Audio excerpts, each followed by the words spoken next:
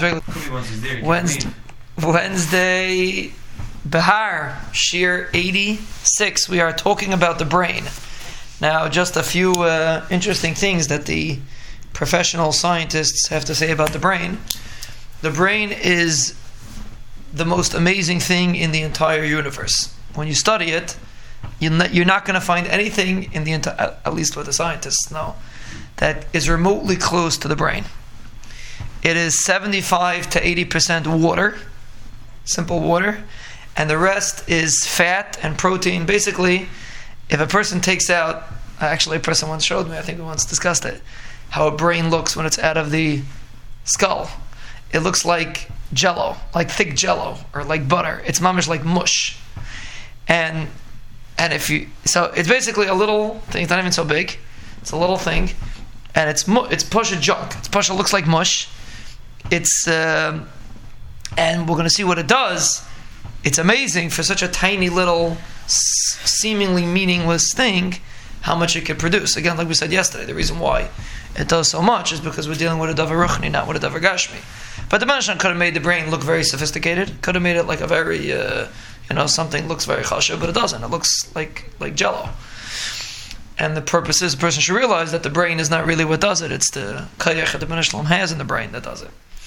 When a person sits quietly, you ready for this? Doing absolutely nothing. No one does that, but some people, not here, but people sit quietly, do nothing.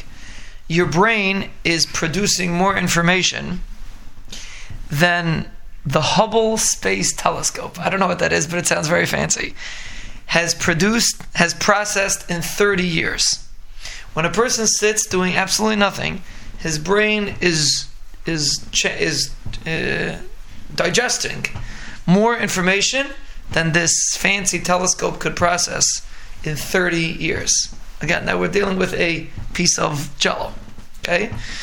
A grain of sand of the brain, a tiny little, like the size of a grain of sand, holds 2,000 terabytes of info. You know what a terabyte is?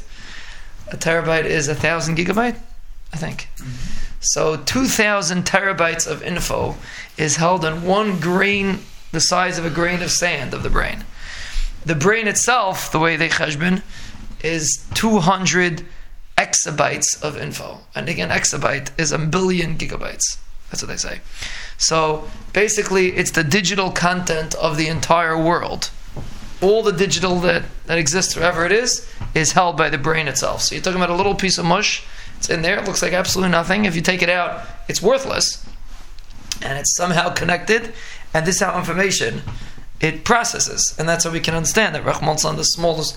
And we need all this information to survive. The body is made up in a way. The body is it's a very complex item. And it has a lot of complexities, and everything has to be run by the brain.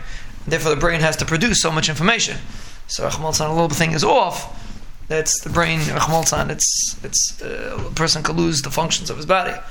But anyway, that's a very interesting concept of how much information the brain produces. A tiny little drop of the brain, how much information it produces. It gives a person a little bit of appreciation of what he has up there inside his skull, and hopefully he uses it.